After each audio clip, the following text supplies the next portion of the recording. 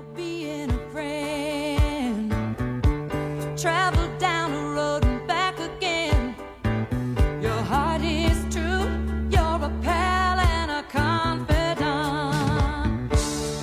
Picture it, Los Angeles, 2023. I love that. You should do that more often. Welcome to Out on the Lanai, the only Golden Girls podcast you're ever going to need to listen to.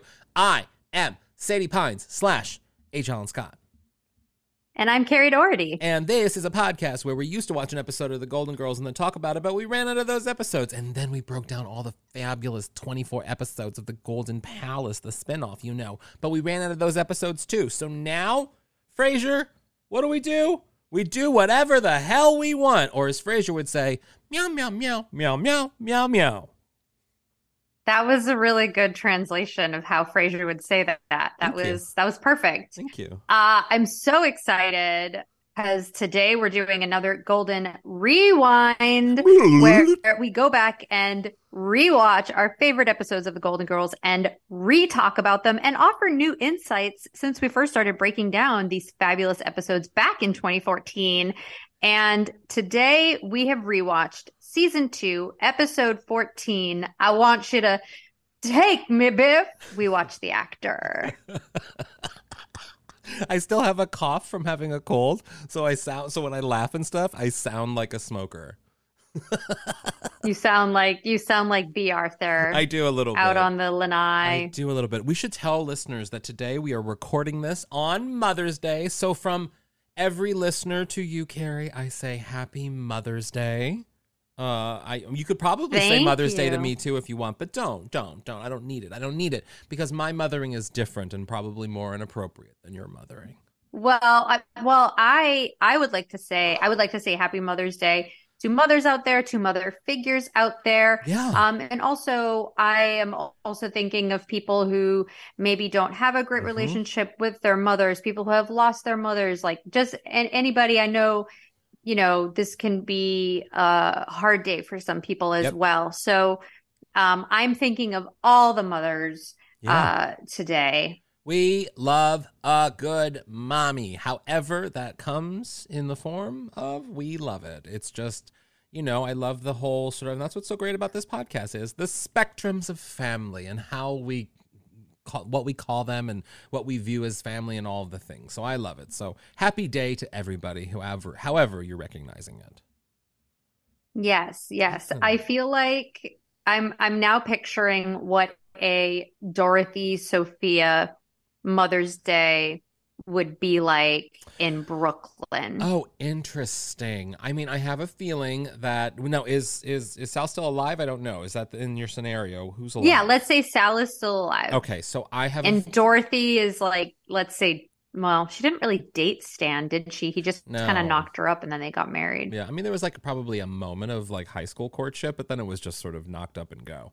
I have a feeling that Sophia is flustered because she has a lot going on. You know, she's taken in a lot of work to buy more television sets.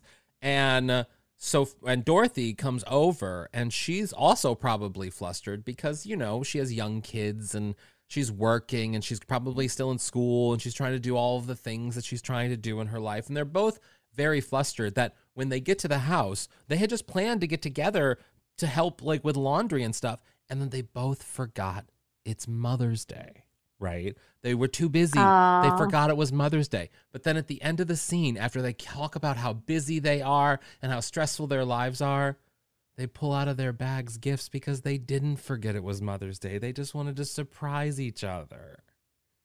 That's very sweet. That does remind me of the TV episode. I really like that. I feel like, that's exactly what Mother's Day would have been like for them. And also, I could see, because remember Stan's mother. Oh. I could see Dorothy wanting to stay busy on Mother's Day because she does not want to go visit Stan's mother. But you remember that Stan's mother, when Stan wasn't around, actually had a somewhat decent relationship with Dorothy. You know what I mean? So like, when Stan left, her and Dorothy kind of connected in many ways. So I have a feeling that Dorothy probably maybe was not led with so much anxiety having to deal with Stan's mother. In fact, she probably used it as a means to complain about Stan. Yeah, well, I guess it depends on in this sort of made up Mother's Day scenario. Is this before Dorothy has been left alone with Stan's mother Oh, when she realizes interesting. it's all kind of a front? Or is this, post that? Because in which case, Yeah. yeah, she would probably go over and complain about Stan. And also, I mean, we don't know when that started, even. Like, was Stan's mother being real with Dorothy only in hindsight of the divorce and the schmuck that Stan became? Or was it throughout their marriage that she was secretly chill with Dorothy? You know what I mean? You are raising some really valid Because, I mean, questions. a hindsight of with age and everything brings about a different kind of relationship, you know? And the way that Dorothy responded to the divorce and sort of moved on with her life in a really thriving way, and the way that Stan was still kind of a schmuck even after the divorce and was kind of a loser, it maybe opened up something in his mother to be like, wow, my son's a real idiot, but this is the one thing that he had good going for him, and he even fucked that up. So, like, maybe let's throw her a bone and be nice to her, because she was the one keeping it all together. Yeah, we had no plans for this up No, top conversation, no. and I love where this has gone. I I mean, love that we're recognizing Stan's mother as maybe someone who's a little misunderstood at times. well, it kind of reminds me of my grandmother, my step grandmother, I should say, in a way, because for the most part, when her husband, my step grandfather, was alive, she wasn't necessarily the nicest woman, I would say. She was ornery, and it was difficult to get to know her.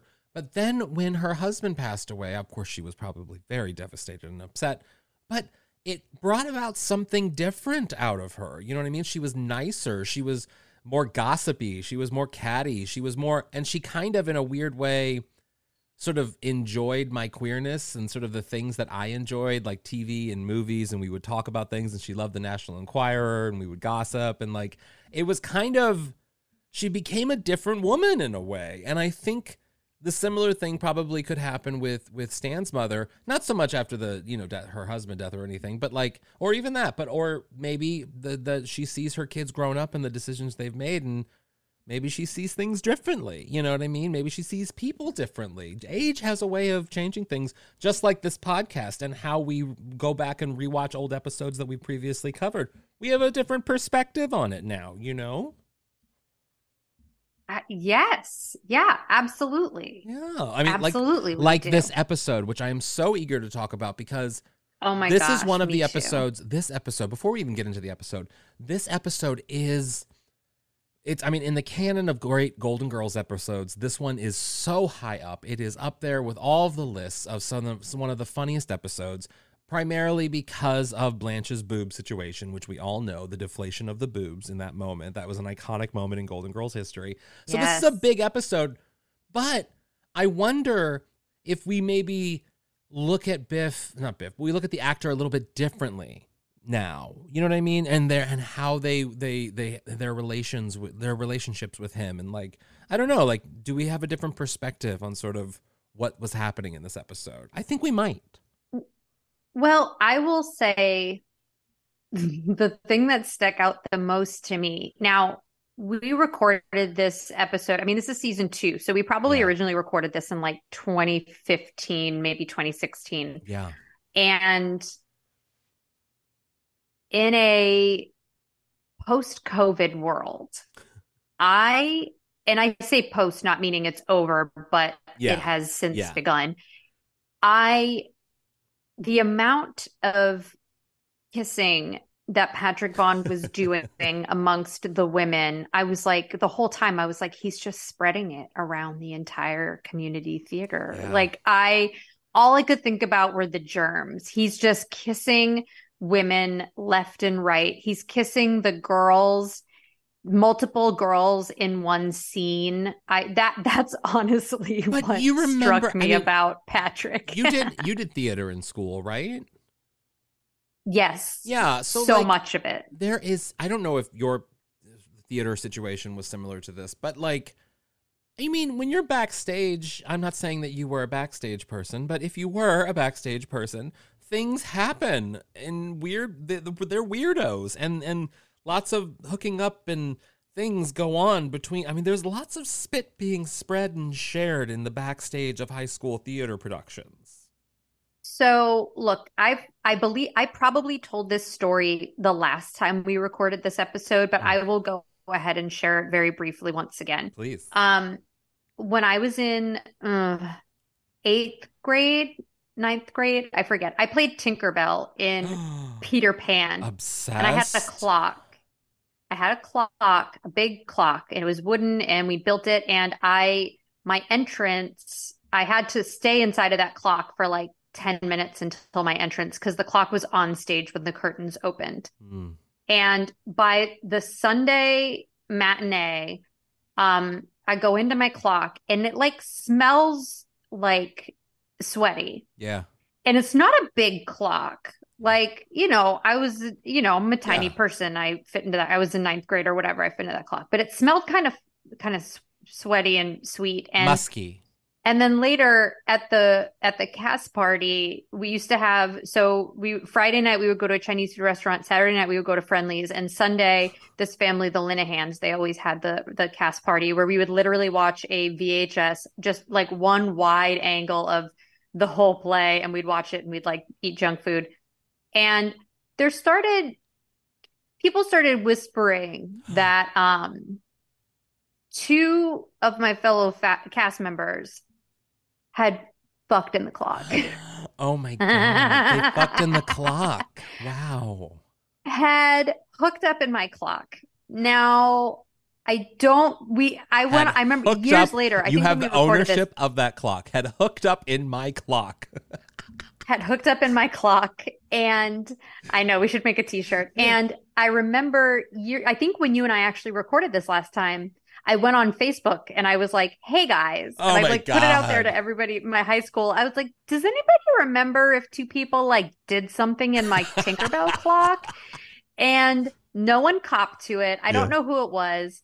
I don't actually think that two people had sex in there. I do believe that two people maybe like messed around in there, but it was a real tight squeeze. So, wow. It's like maybe Rose that's what was Charlie happening in there. There was a tight squeeze happening in there. She's bored. Yeah. There was a tight squeeze happening.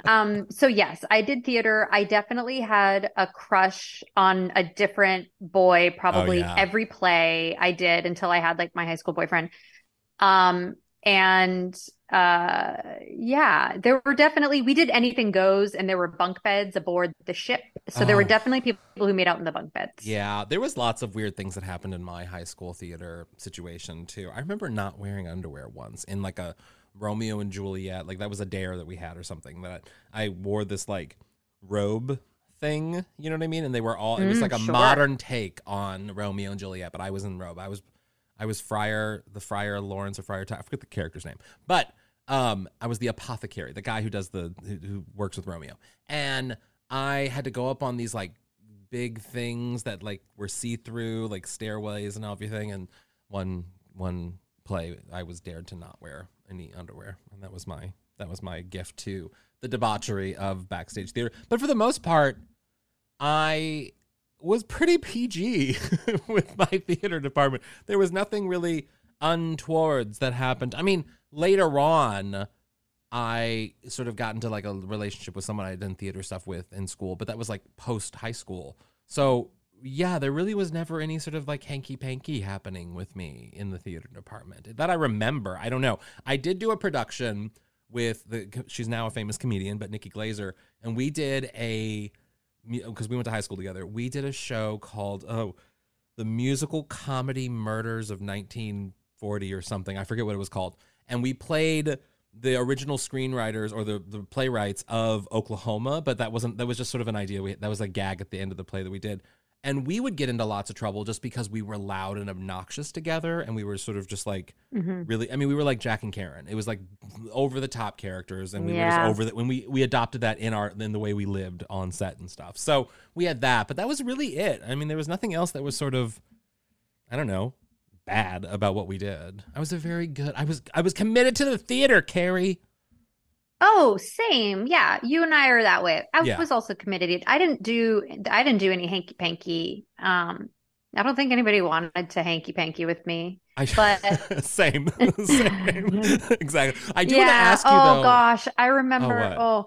there was a we're now friends, but he was a lot older than me. And I won't say his name, but he was a child actor and was like doing like movies and TV shows when he was a kid. The only kid in my tiny town who did any of that stuff. And when I was in seventh grade, my very first play was Camelot, and my friend Michelle and I both had a crush on him. And he had a wardrobe change like halfway through the play. And we used to go backstage I guess to like the music room where all the wardrobe was, and we would smell it. We would be like, oh, it smells like him.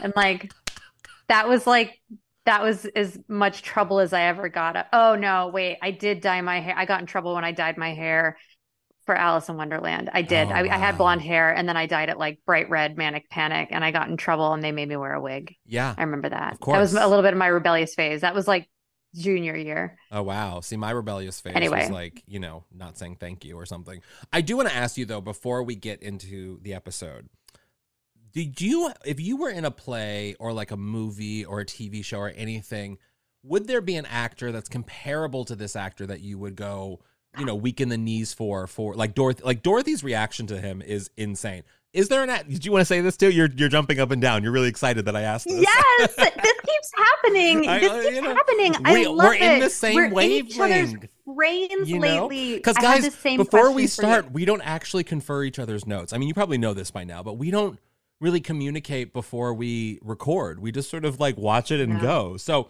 none of this is planned. Who would be that actor for you, Carrie? Yes, I did have this note because they all go weak in the knees. So I thought about it and I was like, well, it wouldn't be an actor that I had a crush on, right? That I feel like is like in my league, right? Like a Jason Schwartzman.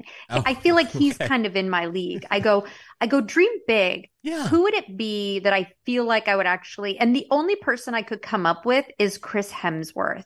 Like Chris Hemsworth specifically as Thor. Yeah. Oh, specifically as Thor. I feel it's incredibly unoriginal. Wow. Chris Hemsworth as Thor with the arms and the hair and the eyes and the chest, Keep going. and the hammer. Keep going.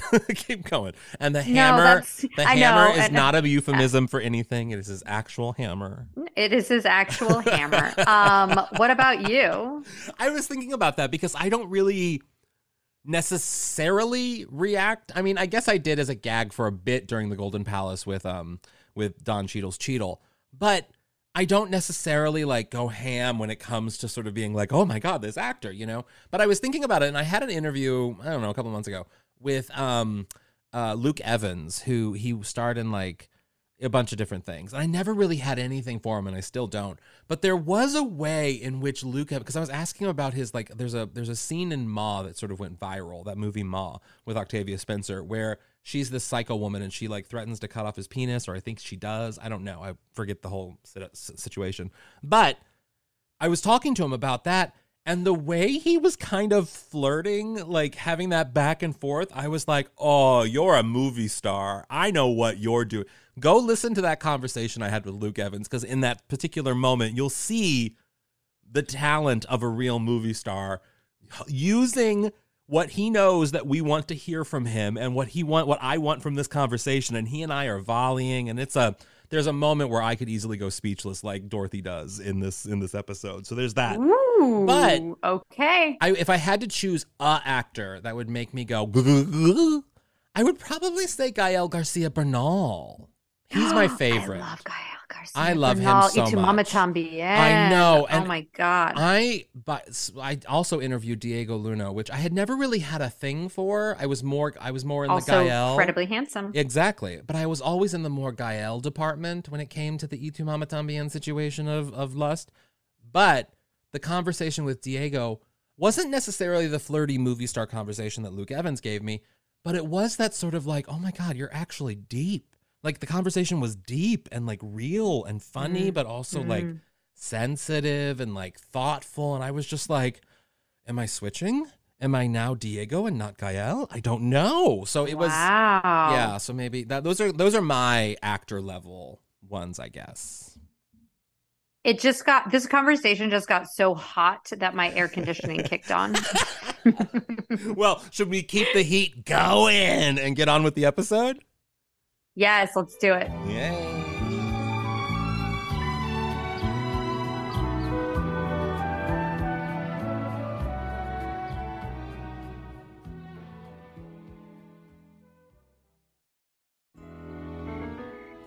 And we're back. And right off the bat, I just want to mention Sophia's Captain Jack seafood shanty pirate costume, because there were 2 of these at Golden Con. And I was so excited when I saw this outfit because, again, these are deep cut costumes that like only a true Golden Girls fan is going to understand. It's so true. Sometimes I forget. I'm like, oh, what episode is the Captain Jack seafood shanty? What I always confuse it with? And it was this one. I always confuse it with the artist. So I confuse where that costume comes in, because to me, the artist and the actor are identical episodes, a season apart. Like they're just the same. It's sort of like the Forgive Me Father, a little romance. And I was actually going to ask you if you could think of any other episode where the women like lose their minds. All 3 of them lose their minds over a guy. And that's the only other one I could really think of was Laszlo. Well, there are moments where same actor, but in the Valentine's Day episode, I think it's Valentine's Day, when they get a haircut or they go to the salon and yes, it's the same actor who plays Laszlo, who's cutting their hair. Exactly. And not Laszlo, the actor, the guy who plays the actor. Is Laszlo the actor? Oh, no. Laszlo's the artist. Yes, but Patrick Vaughn is the actor. But Laszlo, the actor who plays... No, isn't Patrick Vaughn is the guy in the hairdresser episode? Oh, you're right. You're right. Yes. Yeah. You're right. So the Patrick Vaughn character sort of woos the women with his sort of like hairdresser artist motif, whatever, into getting this ridiculous old lady haircut or hairstyle. And there's that moment that kind of reminds me of, someone using his sort of like wooing in order to get the ladies to do it they want. But I can't think of another one. You're right. I mean, they were kind of like that with Jake, but Blanche kind of swooped in so quickly that the other women didn't really have a chance. Pheromone guy, the smelly guy that they all slept with, or that Dorothy had a thing for, but then they all kind of fell for in their own kind of way. Yeah, I guess that's it. Yeah, there's that maybe a little bit. Yeah, but yeah, and there are plenty of episodes where 2 girls are after the same guy, of course, but never really all 3. I mean, those are the only ones that I can think of that are all 3. Yeah.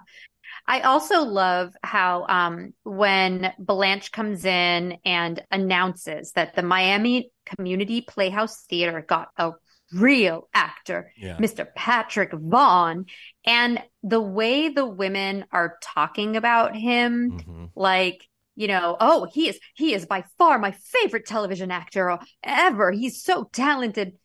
Like, I remember the first time I saw this episode, I was like, oh, Patrick Vaughn must be a real actor I've never heard of, because they're talking about him the same way they talk about Burt Reynolds, which is when you're an actor, I have been in a situation where you're writing a script and you want the actor to make a cameo. So you write these very flattering things, like when, Dorothy's like, about Burt Reynolds, he should have won the Oscar for Cannonball Run or whatever. And so I was like, oh, that's what they're doing. And then this guy shows up and I'm like, oh no, he's just an actor playing Patrick Vaughn. But I thought that was really interesting. I have a feeling if they would have gotten a real actor like a Mr. Burt Reynolds, they wouldn't have had the budget for the set and the extras that they had in this episode, because this episode has a lot of people in it, and like people with lines too. Yeah, and honestly, they could have maybe wanted to get a bigger actor, but the amount of scenes that Patrick Vaughn has, that's not a Burt Reynolds cameo where you just kind of show up and do it. True. I also love, Rose has so many great lines in this episode, but when she's talking about him and she says, he melts my Haagen-Dazs, and Dorothy goes, Rose, you tramp.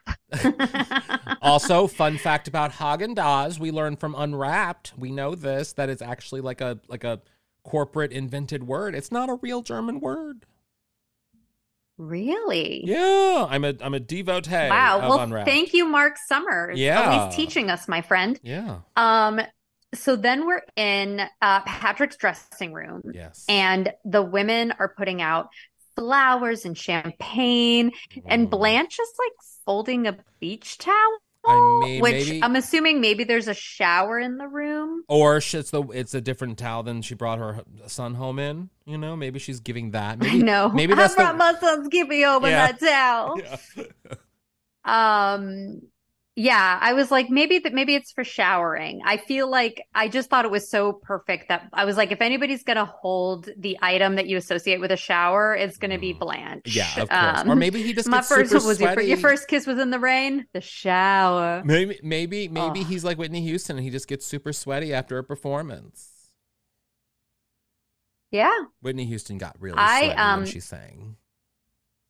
I remember, oh, she was always dabbing. Oh Yeah. God, R.I.P. Gone too soon. Amazing voice. Hmm. I remember when I was on Schooled, I think this was on season one, the stage that we were on, it was the same stage as that King of Queens was Mm. on. And the writers had a room because we would sometimes have to work while we were on set.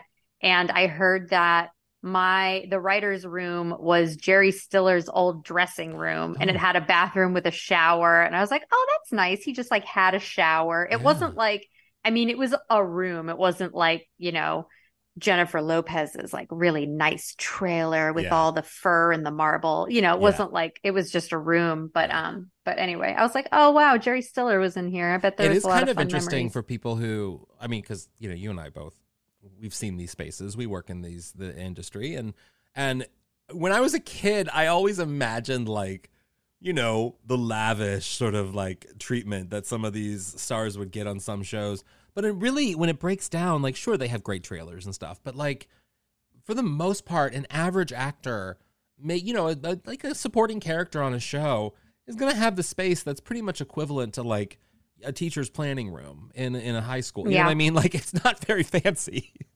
It's like The Office on the Yeah. Golden Palace, that little Yes. back room where they would like count the money. Yeah. Yeah. Yeah. So yeah, Patrick Vaughn comes in, they're all in a trance, I mean, just He is attractive. absolutely losing their minds. He's No, fine. you have to take the Carrie hat off and become a near retiree woman, single, in her 60s, seeing this man walk in who is talented and successful and traveled and all of the things. That's a catch. That man is a catch. I feel like it's a little bit of that thing where like if you were to just like meet a guy at a bar and you'd be like, oh, that guy's fine. But then you see that guy like as a musician playing in a band up on stage. All of a sudden No. that guy's super hot. I Nope. feel like that was the deal with Patrick. Nope. As soon as someone puts a guitar in their hands, the boner's gone. They're lost on me. I don't understand it. Live music is not my thing. I'm not saying that they're like picking up an acoustic guitar at a party and being like, hey, who wants to hear my like Hoobastank cover? I'm saying like someone in a band. Even a band, too much, too sweaty, too much. No, and it's just, Okay. seconds away from an acoustic guitar backstage too. So no, not for me. Okay, that's fair. Okay. So they all meet Patrick Vaughn, they fall over him, and then we get to the auditions. And this is my favorite scene in the whole episode. I love that we got to see the women audition because, we've seen them when they were dressed up as cats. We've seen them as nuns. Like we don't ever actually really get to see them perform. We luckily got to at Henny Penny, but I just loved seeing them audition. I was like so happy the first time I saw this. Yeah. So first up is Dorothy. And, they're all doing the same scene with Patrick. And there is such a funny, oh God, B. Arthur, so funny, where Patrick's like, please reconsider, Josie. You're the prettiest girl in the county. And Blanche laughs from the audience. And Dorothy immediately goes, shut up. And then she does her, I want you to take me, Biff, right here on this stage, and then gives him the biggest kiss. Yeah. And he goes, I'm sorry. And she goes, that was an ad lib. I'm sorry. That was an ad lib. Oh, It's so good. I mean, okay, so we know that this is an episode, because there's not much Sophia in this episode, to be honest, but this is an episode where Dorothy, Rose, and Blanche shine. But if you had to pick one of them as this is their episode, who would you pick? Wow, that's a really good question. I have a feeling, I'll give my answer on this. I have a feeling that most people, and I don't think you're wrong, would choose Blanche, because it is a great Blanche episode. It's a wonderful Blanche episode. And she has probably the biggest laugh in the episode too.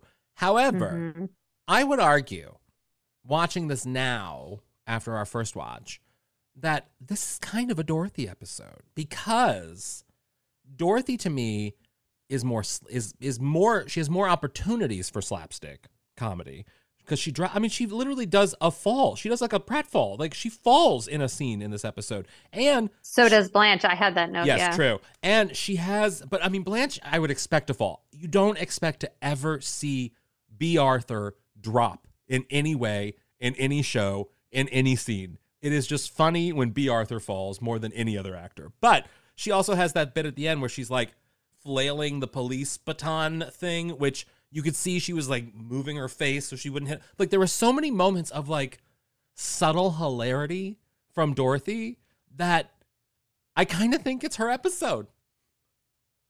You know, it's weird because when you said a lot of people would say Blanche, in my mind I was thinking Rose, only because Rose had a lot of really funny lines. But I feel like it's like a three-way tie for me in this episode. Yeah. Well, speaking of Blanche, I think we have to play Blanche's audition scene, because, oh boy. I'm ready. The moon is hanging awful low in the sky tonight, isn't it, Busty? Josie. It sure is, Biff. It makes me want to kiss you, Josie. Oh, mind your manners, Biff. While we at the 4th of July picnic, the whole town is here. To hell with this town. Come away with me. But you're a drifter, Biff. I can't just pull up stakes and run off with you. Please reconsider, Josie. You're the prettiest girl in the county. I need to have your answer now. What's it going to be? I want you to take me, Biff.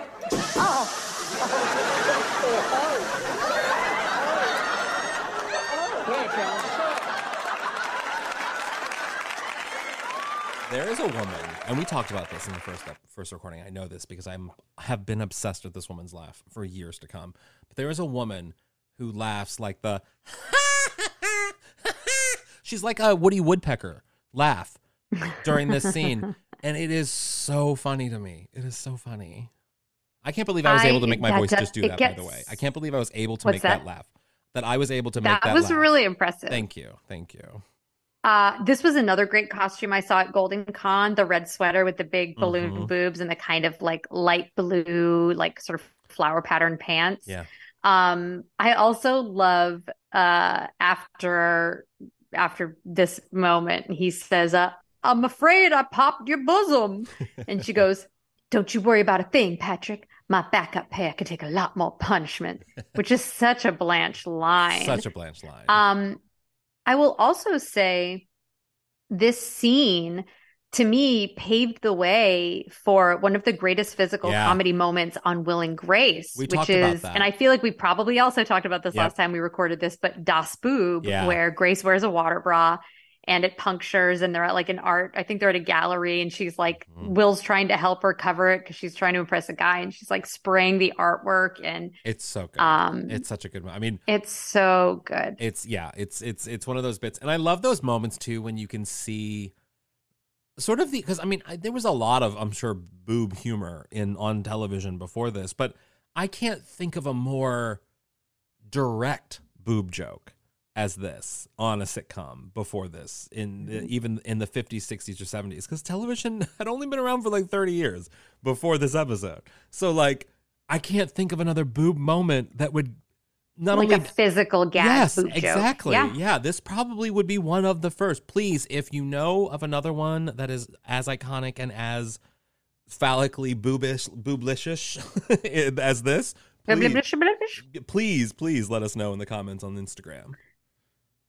So let me ask you something. What do you think Rose's audition would have been like? I was actually a little bummed that we didn't get to even see a little bit of Yeah, hers. this is why I don't think it's a Rose episode, because I just don't think, I think her audition, I don't know, because we learn in a later episode when they're also doing an acting thing and Rose gets a part that's bigger than Blanche or whatever. Like, I forget the setup for that episode. So we know that Rose can act. Like, she has the acting ability in her.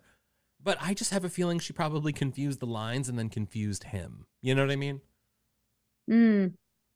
Yeah, it's interesting because it's like the women, if they were to do Rose's audition, the women are sort of getting like increasingly like hornier. Yeah. So, you know, you have Dorothy who gave him a really long kiss, Blanche who's thrusting these fake boobs against him. I feel like I'm just like, how would Rose have topped that? Because that's what you would have had to have escalated it. Yeah. And to see Rose do it too would have been fun. Like, And I wonder if they that did have episode it where and they cut it. Like, I wonder if they just cut it.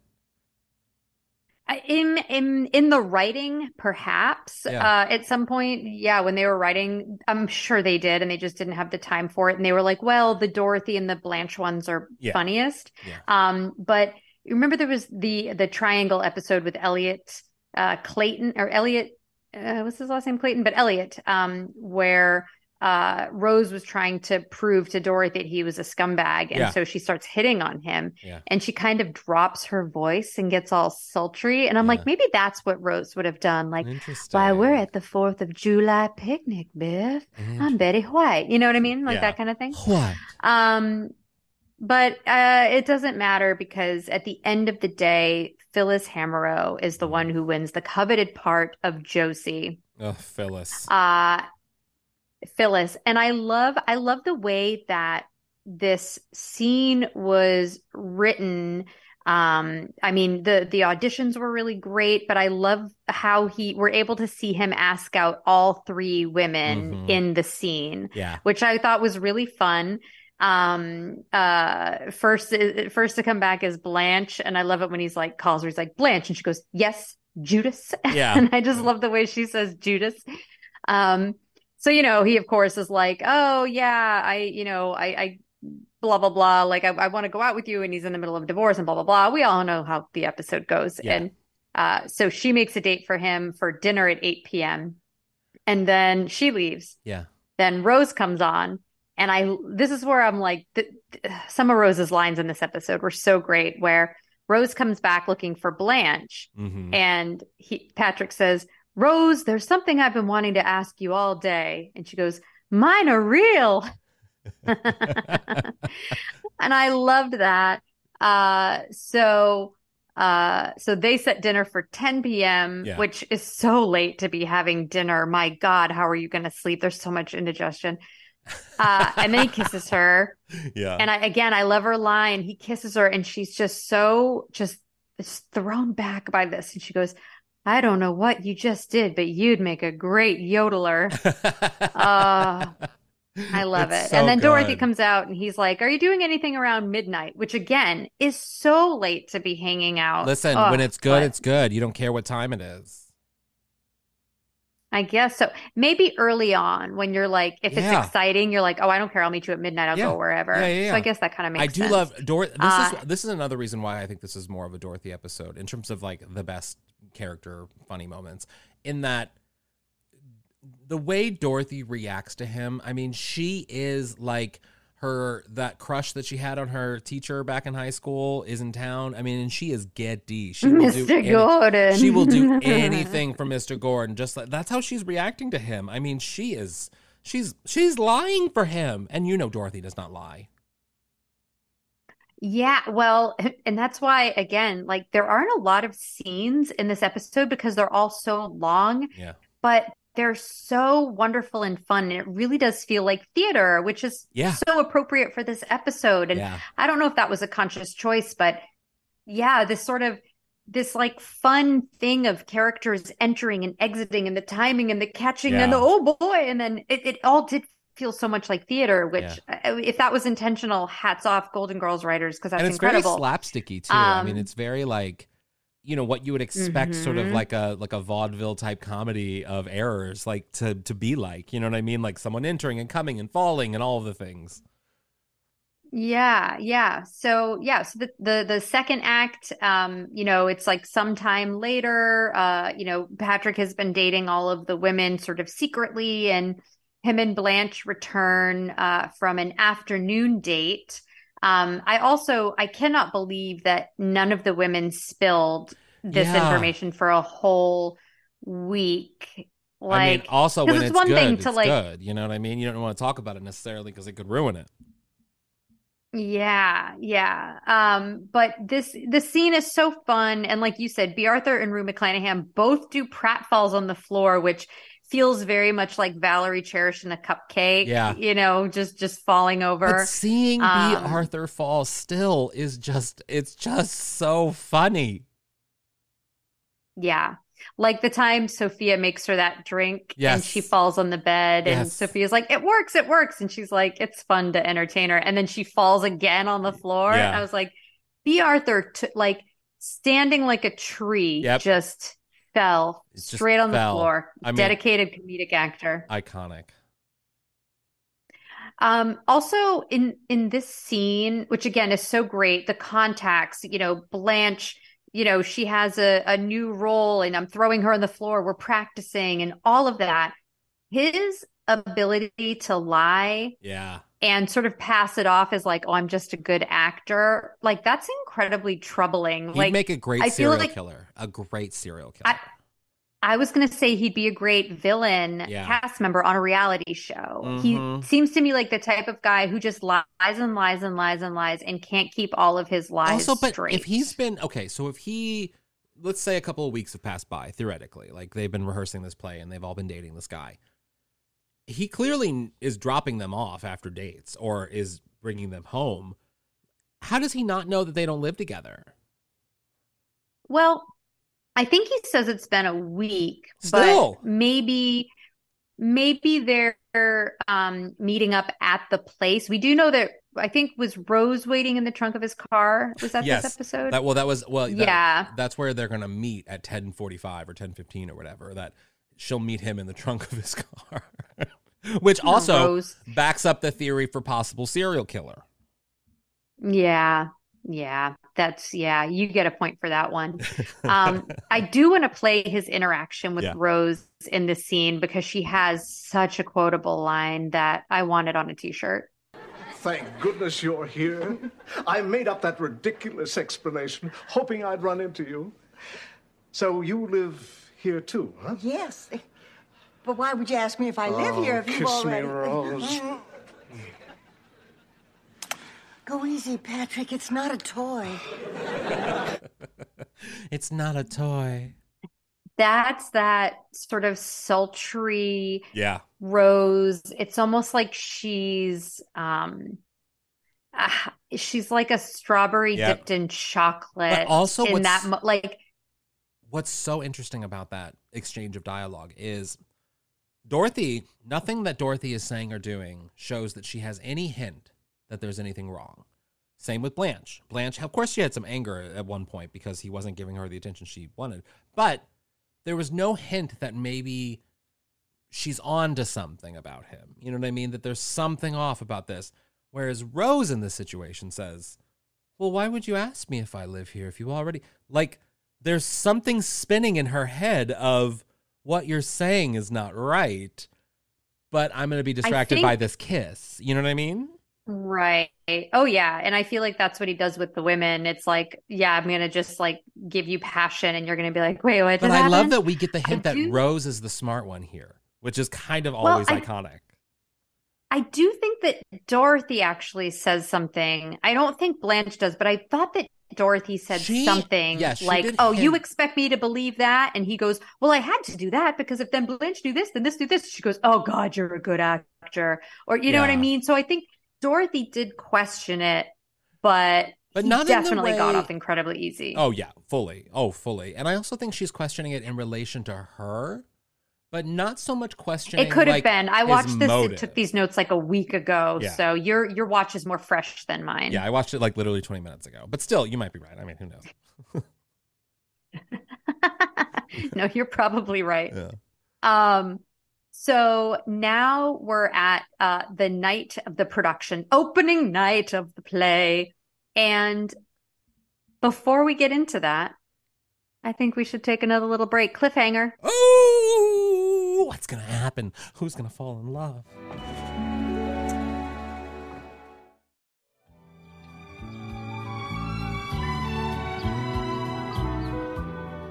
And we're back. Like we were saying, the night of the production. I don't think we've ever seen Rose's hair clipped back like that before. I know. Did you notice I that? How did her hair was notice clipped that. back? Also, can we just talk about... Now, I have a feeling that Blanche was padded in this scene in terms of her boobage because her boobs were looking good. Like, her boobs were looking good. And we know that Rue McClanahan was not necessarily very blessed in the boob department. Whereas Betty White, that woman is blessed and highly favored in the boob area. And she had, Mine are real. She had this moment of that cinched waist with the boobs coming out and the little like sweater. They both looked so good. It looked like they were coming from like a nice little picnic. I mean, it was perfection. Their outfits, perfection. They did. They both looked really good, really youthful. Blanche's very much hair like too. sort of. Blanche's hair was Yes, like flat and straight. Yeah, so good. They both looked amazing. Very like Peggy Sue Got Married, 50s era townspeople. Yeah, they look good. With Blanche, I mean, as someone with a small chest, I can say that a little bit of padding and some placement can really go a long way. You don't just even get have something to... that pushes up and together. You don't have to tell me that. Trust me. Anytime I'm in Sadie, there's a lot of padding involved. Sadie knows. Yes. Sadie knows. Some natural padding, though. There's some natural padding as well. Don't worry. There's lots of natural padding. Yeah. Sure. So we learn that the guy who was supposed to play the sheriff got the flu. Okay. And so now Dorothy's going to be playing the sheriff. This is another reason why this is Dorothy's episode. Because just like Blanche, she gets a visual gag that I would say perhaps gets even maybe a bigger laugh than Blanche's visual gag, because it is just so wild to see B. Arthur in this outfit, and her face is not registering that she shouldn't be in this outfit. Like, this, to her, she's just the sheriff. I actually love how committed Dorothy is to the role, because like, I don't know if they ever announced understudies or had understudies. So I'm like, wait, did she just learn the lines in like a couple hours? Yeah. But I do think the joke worked funniest, like with her committing to it versus her feeling uncomfortable or looking uncomfortable. Full face of makeup. Full face of makeup. I mean, she did nothing to make her face look anywhere near masculine. She was just like, nope, I am just Dorothy in a sheriff's costume with a beer belly. Actually, let's play her scene, because I love Dorothy as a sheriff. Evening, Sheriff. Evening, Biff. What you doing here? The usual, just drifting. Just cannot believe you would stab me in the back. Me? You're the backstabber. Excuse us. How much longer you planning on staying in town, Biff? Hard to tell. Well, I'm going to keep my eye on you. I'm going to keep my eye on you. She's doing like a little bit of Blanche, but not quite. I'm like, I'm here for it. It's so good. So something else we also learned before Dorothy comes out, Josie lets it slip. The woman who plays Josie lets it slip that she's been hooking up with Patrick, and Rose or Blanche are like, what? Wait, I've been seeing him too. So that's, of course, also, what they're talking props about, to this which actor. You guys all know. Props to this actor, because she came out and she owned that scene. There was no, her standing in the presence of Betty White and Rue McClanahan. Not at all. She was an actress, and she was delivering a line, and she was just one of the girls at that point. That's right, Phyllis Hammerrow. So Dorothy's amazing as the sheriff. And then also, if you notice when the curtains open and they're like, places everyone, and the curtains open at the beginning of the play, the audience applause. It's so thunderous that it actually sounds like a 10,000 seat theater. Like, it is the deepest echoing applause. I was like, it sounds like they're at like the Emmys. I have a feeling that community does not get as much theater as it should. And so when a good play and a big actor comes through, they applaud. They applaud hard. Yeah. Who's in what was he? He's playing a fruit in a commercial. Yeah. Have you ever been a fruit before? So all the women know about Patrick. They all confront him. Well, I do love that, which everybody thinks is part of the that Blanche and Rose, they have this full-on conversation, and then of course Dorothy gets brought in too, and she's like, shh, and then they all confess that they've been seeing, this actor, and they're all speaking at full-on like volume, like there's no stage whispering happening, anything. They're even able to have a long enough conversation so that Rose can explain a word. Like they're fully having like a full-on side scene. While this other scene, I want to know what was happening in that scene because it would be a long exchange. Yeah, that's true. That's absolutely true. They were having a really long conversation. Yeah. I love when they do like confront him and Patrick is like basically like, yeah, okay, I slept with everybody, whatever. Spreading lots of germs. Yeah. But he's like, but everybody who had a good time, put your hand up. And all the women do. Yeah. And then Ed, the stage manager, does as well. And Patrick calls him a liar. Which we know now, he's who not. Do you think was the liar? Oh, no, it happened. Who was the liar? We know it happened because it's like in that movie. Yeah. Oh, God, what is that movie with what's his name where he shows his wee-wee and he's a sex addict? I forget. But he's that kind of Thirst or something. I forget what it was called. What is it called? Shame. Thank you, Michael, in the background. The movie Shame with Michael Fassbender. And it like even in that movie, like when a sex addict like this actor needs to get off, he's not going to let a little thing like gender get in the way of him getting off. You know what I mean? He needs attention. He needs validation. And that stagehand had a great, great moment. You are so animated right now when you're speaking that your little microphone holder is bobbing up and down. Yeah. Can you hear it? It's making I can't noise. hear it. It's very funny. Oh, is it making noise? I can't hear it, but I'm glad my microphone got involved in this because I believe it firmly. I also love that there's a moment where Blanche, like, because Blanche does the Wendy Williams thing where instead of saying like, how dare you, I hate you, she says the most dramatic, the most extra thing she could possibly say that is so extreme that she's like that's a hanging. bring the rope. Like she goes to murder immediately, and it reminded me of Wendy Williams when she's talking about Britney Spears' family, and she's like, death to all of them, and the audience goes because like you don't expect to hear someone. I'm not familiar with that moment. It's a viral clip. I will send it to you. It is one of the most iconic moments of daytime television in history. But yeah, it's like that. She's so dramatic. I just thought it was a funny detail that Blanche mentions that she washed his hair. Yeah, like that they took a tubby or something. So stupid. So then basically like all the women tell Patrick to like fuck off and the audience cheers because they thought it was part of the play. Yeah. And everybody sort of like realizes like, oh shit, they're actually paying attention. And they all like awkwardly hold hands and bow. And it reminded me of the episode of the Golden Palace where Blanche and Rose were fighting because Blanche thought Miles was cheating on her and they keep arguing in public. And Roland has to keep going like, everybody give it up for the Golden Palace Community Theater production of Lil Abner. Yeah. That's what it reminded me of. That's so funny. Yeah. Oh, what a good scene that was. I mean, this is one of the top episodes of Golden Girls ever. Just saying.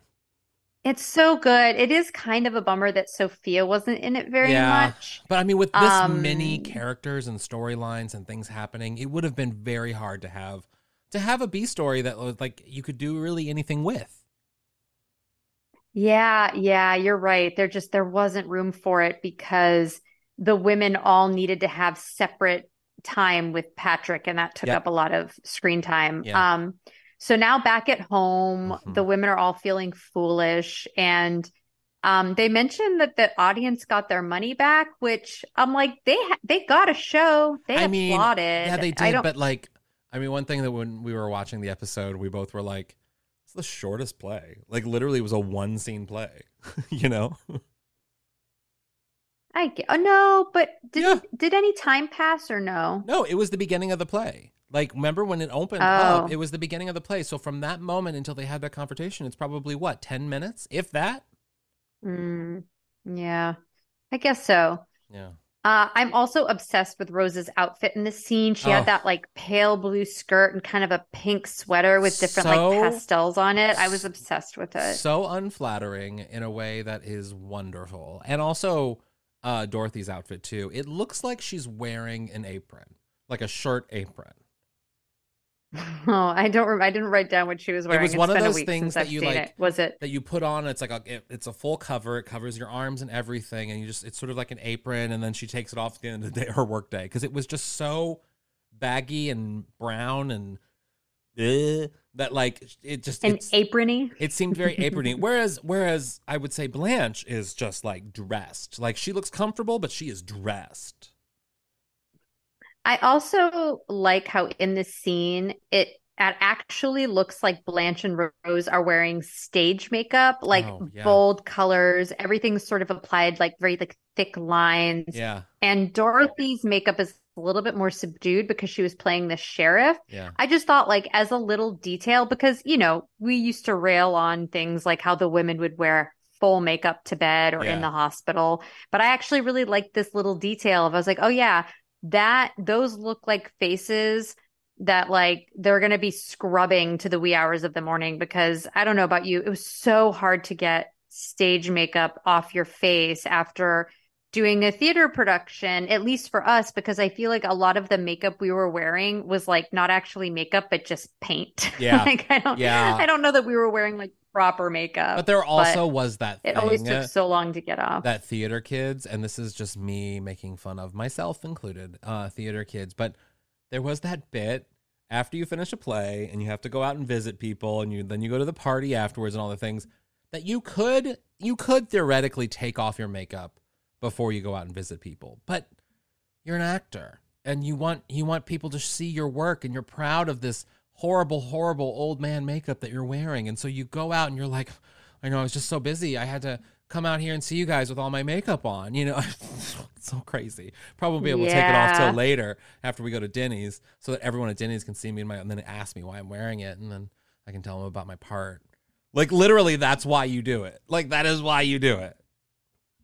Do you have any photos of your theater days? Because if you do, we should post them. I do have one photo that someone recently posted from a show that I did in high school. I do, yes. There, I do have something. Okay. I'll look it up. I'll send you some and we'll post them. Okay. I also love, there were a couple in this just final moment lines that I loved. I love when Rose says, I feel so common, so cheap, so used. How do you usually deal with that, Blanche? So I loved that line. And then the final lines of the episode are so great. Yeah. Dorothy goes, he made me feel beautiful. Blanche says, he made me feel young. Rose says, he made me feel smart. And then do you remember Dorothy's final line? Yeah, there's something like, wow, he's good or something, right? God, what an actor. Yeah. I love it. It's so good. I love that the women, they don't even need to apologize to each other. They don't have anything to make up to each other. They all got duped. They all realize it. They're all just commiserating together. And then just that final line from Dorothy is like, it's perfect. Yeah, he got us. He was good. It's just such a good episode. Really, truly one of the best. It's just so good. Okay, shall we take a break and come back with our golden takeaways? I would love nothing more.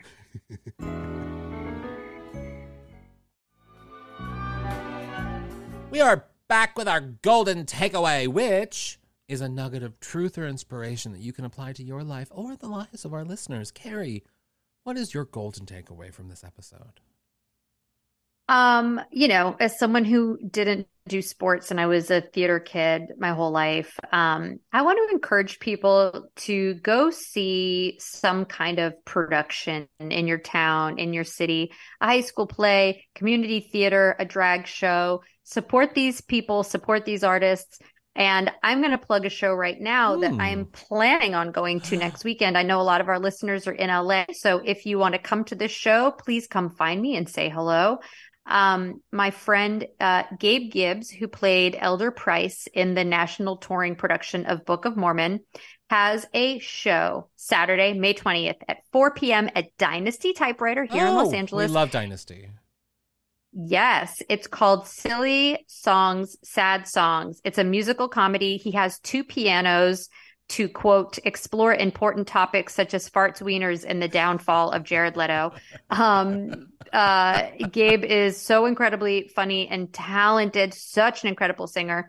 So if you're in Los Angeles, that is a local show that I would like to plug. And if you're there and you see me, come say hello. I mean, I love the wieners and downfall of. I mean, I love that. That's such a great line for a show. I mean, wieners.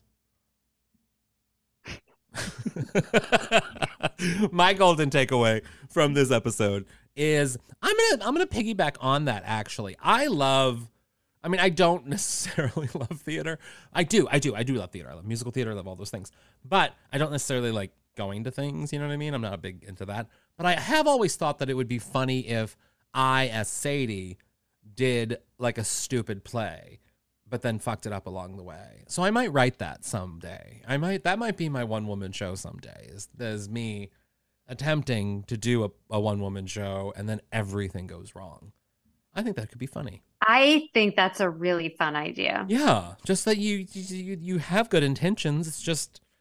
It just didn't work out the way, and it turns into a chaotic, maybe, expose on life and how complicated it is in a draggy kind of way. I love that. I feel like any Sadie show that you do that's kind of like, okay, so I'm doing this woman show, I'm doing this monologue, I'm doing this thing, it all ends with in a draggy kind of way, Let's talk politics in a draggy kind of way. Exactly. Yeah. I just want to wish you a happy birthday in a draggy kind of way. Oh, so fun. Happy birthday, Dorothy. Oh my gosh. Well, guys, this has been a roller coaster of laughter and joy. Thank you all for coming on board this production of Out on the Lanai this week. We will catch you back here next week for more Golden Girls greatness. Take me, Biff. Take me. Wieners.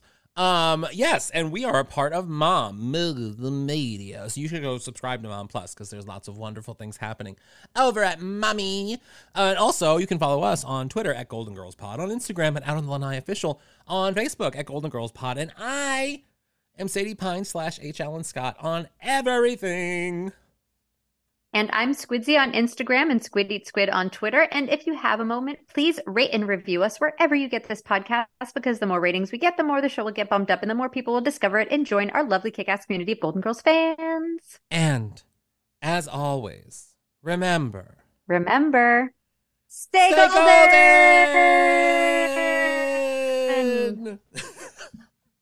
Biff. I'm not kidding.